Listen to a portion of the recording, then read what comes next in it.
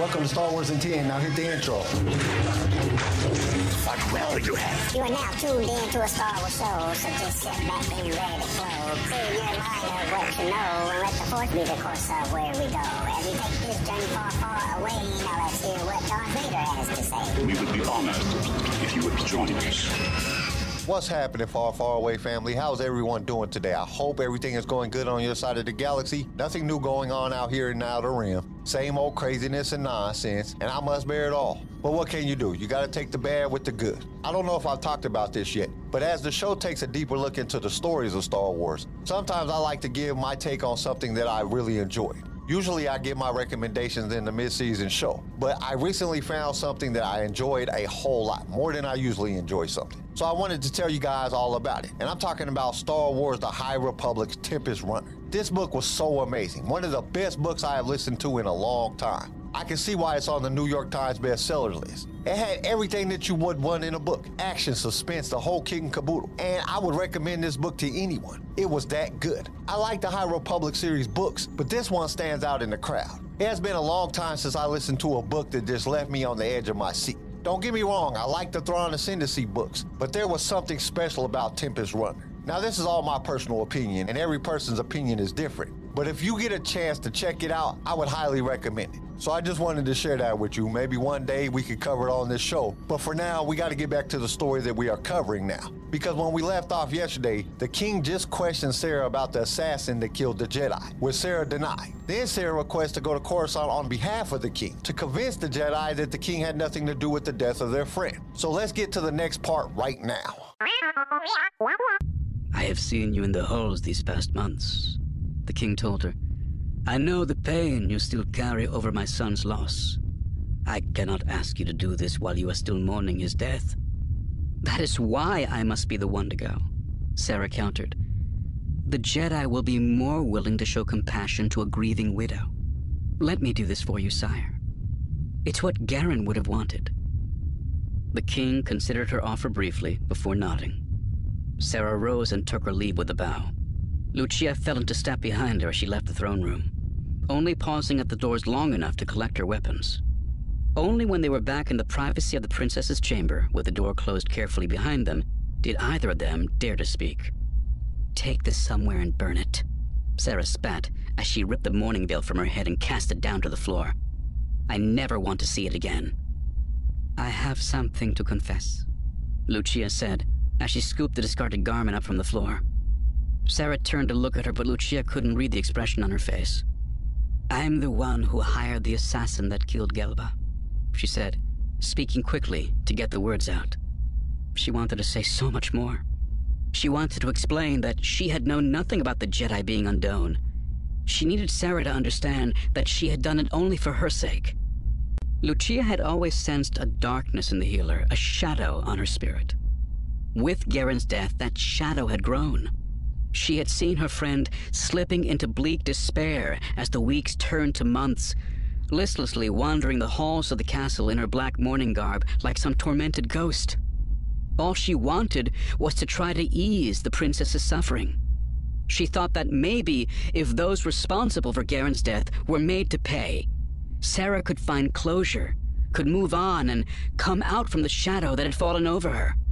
She wanted to say all this, but she couldn't. She was just a soldier. She wasn't any good with words.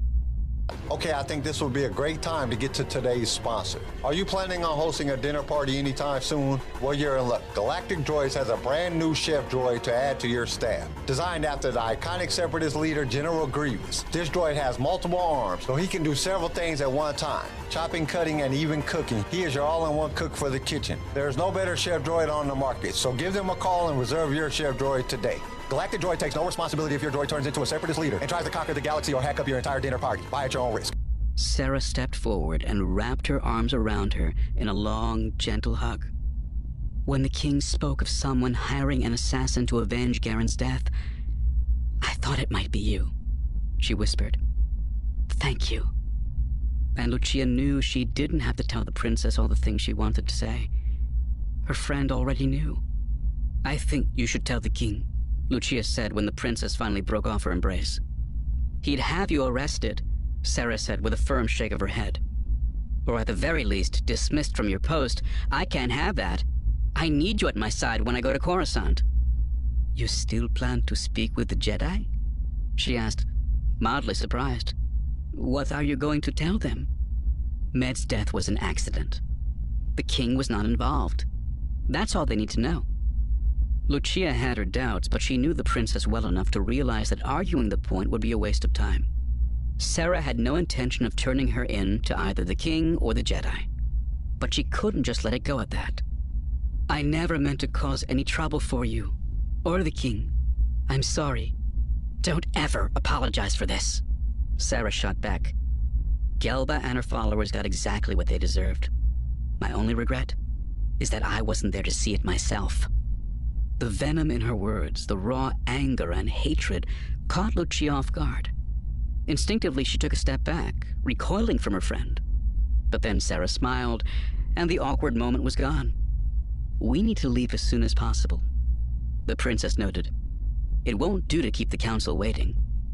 I'll make the arrangements, Lucia replied, though she knew it would be several days before their actual departure. As the princess, it wasn't easy for Sarah to simply leave Dawn. There were diplomatic protocols and bureaucratic procedures that had to be followed. This will all work out, Sarah reassured her, coming over to place a comforting hand on Lucia's arm. Gelba is dead. My husband is avenged. A quick meeting with one of the Jedi Masters, and this whole incident will be behind us. Lucia nodded, but she knew it wouldn't be that simple. This wasn't just going to go away. The death of the Jedi had set in motion a chain of events, one she feared might end very badly for both of them. This episode is brought to you by Paramount Plus.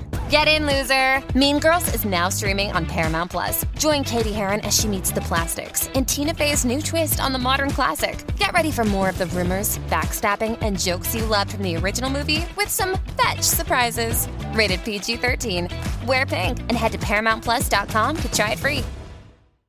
So we start right where we left off yesterday. Sarah's talking with the king about the situation. He tells her that he has seen her mourning his son. She didn't have to go to Coruscant on his behalf, but she wanted to do this for her kingdom. A grieving widow is the best person to talk to the Jedi. They will know that she is telling the truth. So the king does give her blessing to go. Then Lucia and her leave the throne room. When they go back to the princess's room, Lucia drops the ball on Sarah. She tells Sarah that she is the one that hired the assassin. I knew it. What did I say yesterday? She was either scared that the king was going to punish Sarah or that she was the one that hired the assassin. And for her to just admit it to Sarah, she must be feeling guilty about it. But what got me is that Sarah runs up and gives her a hug and says that she thought she was the one that did it. Like, what do you mean? You thought that Lucia was the one who did it? This is not something that you should be happy about. A lot of people just died. Shoot, a Jedi just died. That means the ruling family is going to be investigated. Shoot, the whole planet is going to be investigated. How is that something to be happy about? Your whole life is going to be flipped upside down. Sarah didn't listen to one thing that the king said. Lucia was thinking about what would make her friend feel better. It would give her closure knowing that her husband was avenged. And it did, but at what cost? Sarah actually embraced her friend to thank her for doing it, and then tells her to go get ready. They're still going to Coruscant. Lucia is like, we need to tell the king. Sarah's like, are you crazy? The king will punish you. Then you won't be able to go to Coruscant with me.